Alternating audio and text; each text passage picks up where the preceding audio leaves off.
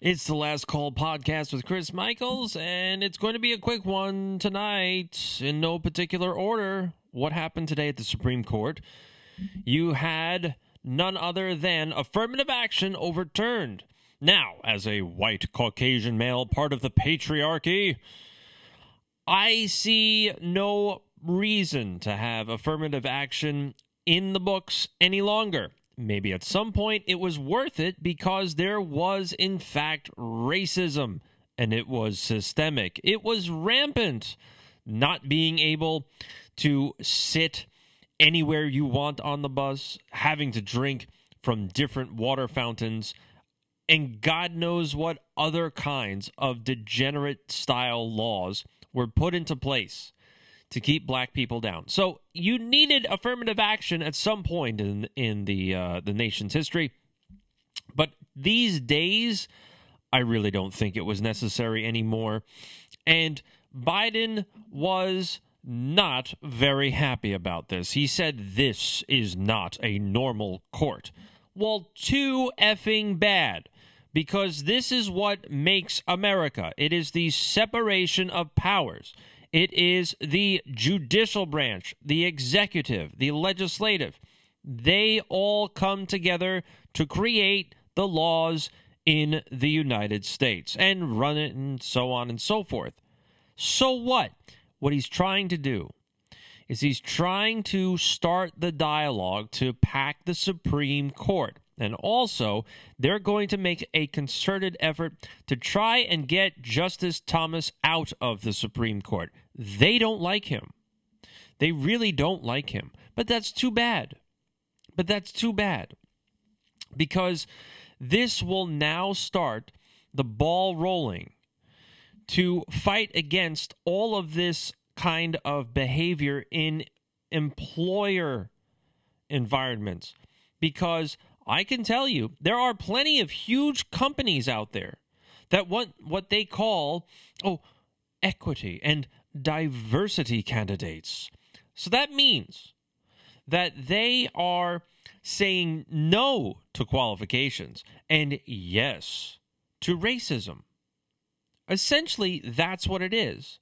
We're not going to hire you because you're white. Or, as in this case, we're not going to accept you into college because you're Asian. We have more black people to hire for our quotas or admit into college than Asians. I'm so sorry.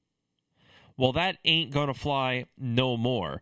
Erica Marsh, brain-dead moron from the Bill Gates clan, she's friends of the Bill Gates family, she tweeted today and she decided to try and desperately walk back this tweet, which, I'm sorry, doesn't fly. She said today's Supreme Court decision is a direct attack on black people. No black person will be able to succeed in a merit-based system, which is exactly why affirmative action-based programs were needed. This idiot just said black people are too dumb to get into college. And we need affirmative action because the standards to get into college do not cater to the intelligence level of black people. This is the kind of idiocy that you're dealing with on the left.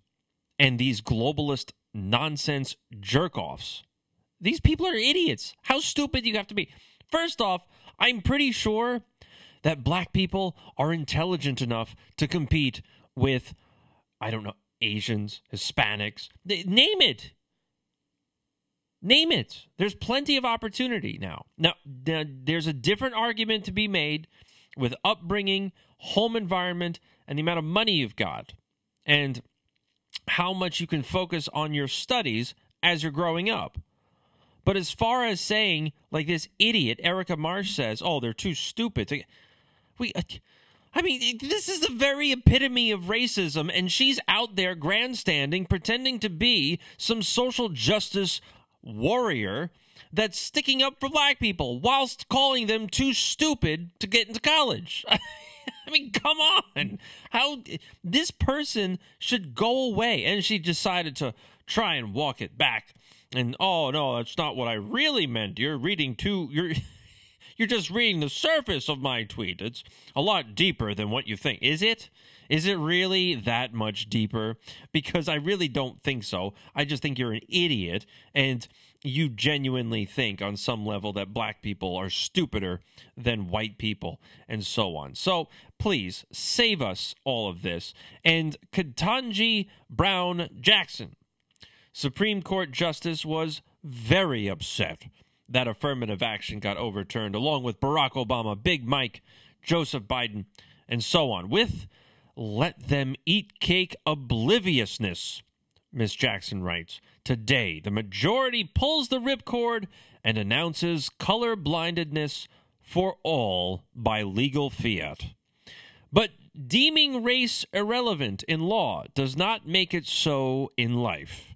And having so detached itself from this country's actual past and present circumstances, the court has now been lured into interfering with the crucial work that UNC and other institutions of higher learning are doing to solve America's real-world problems.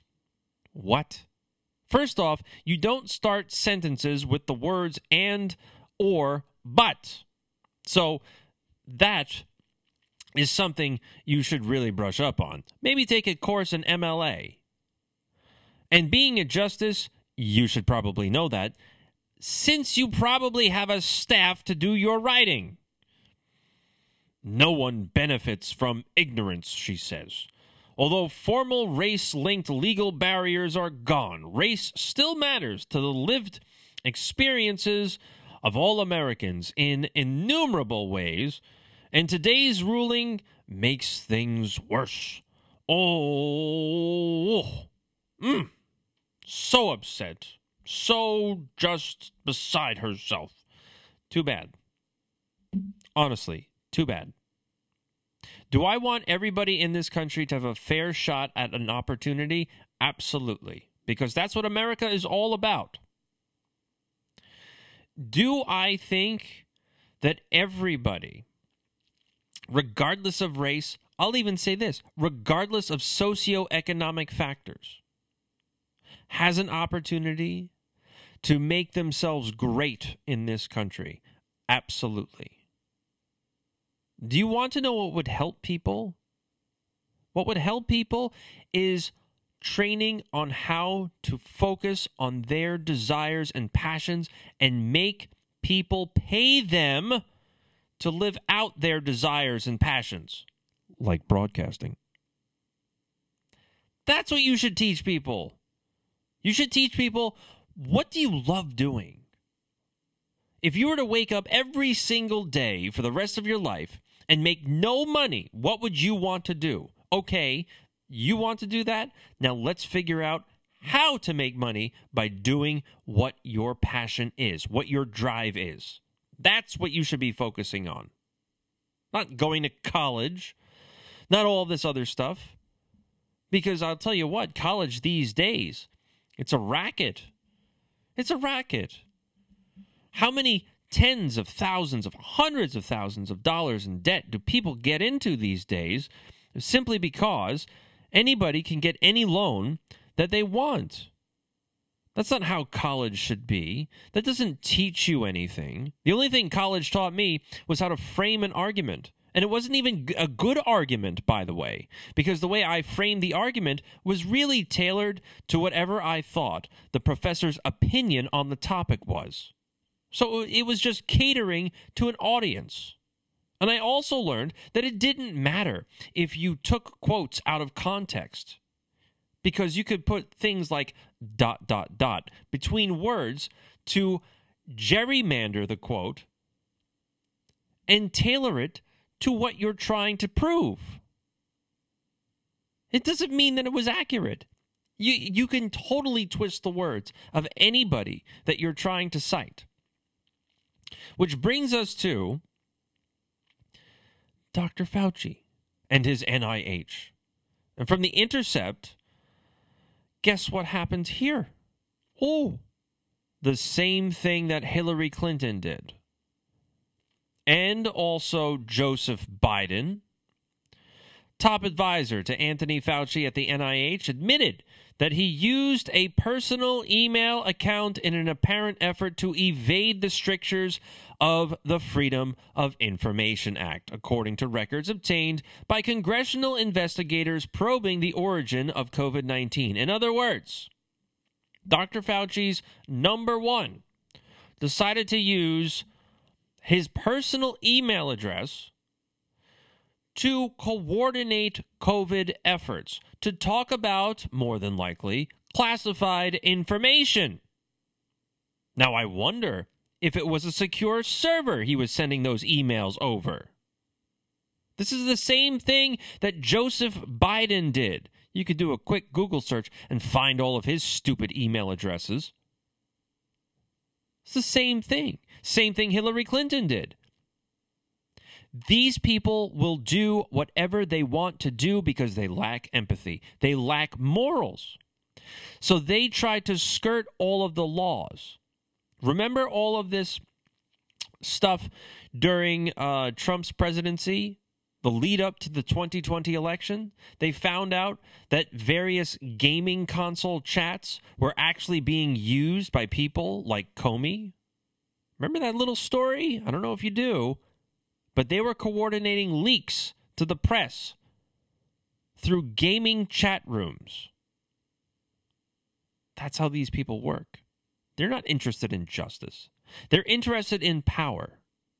Absolute power. And they won't stop until they get it. Joseph Biden even goes one step further, because we find out that Joseph Biden had something called a burner phone. Now, what's a burner phone? A burner phone is your number two phone when you want to do icky things like order drugs, call up hookers, put hits out on people, or money launder and bribe other individuals across the planet. But you don't want that phone tied to you in any way, so it's usually a burner phone. Throw it out, whatever it is. Under a different number, under a different name, nobody's the wiser. Until investigative journalist and Clinton Cash author Peter Schweitzer reveals that Hunter Biden was paying for a global phone from AT&T for $300 per month, and it was Joseph Biden's own personal burner phone. This enables him to avoid any kind of oversight that he should have in his positions of power. It also allows him to do whatever he wants with Burisma, with various companies in the Ukraine.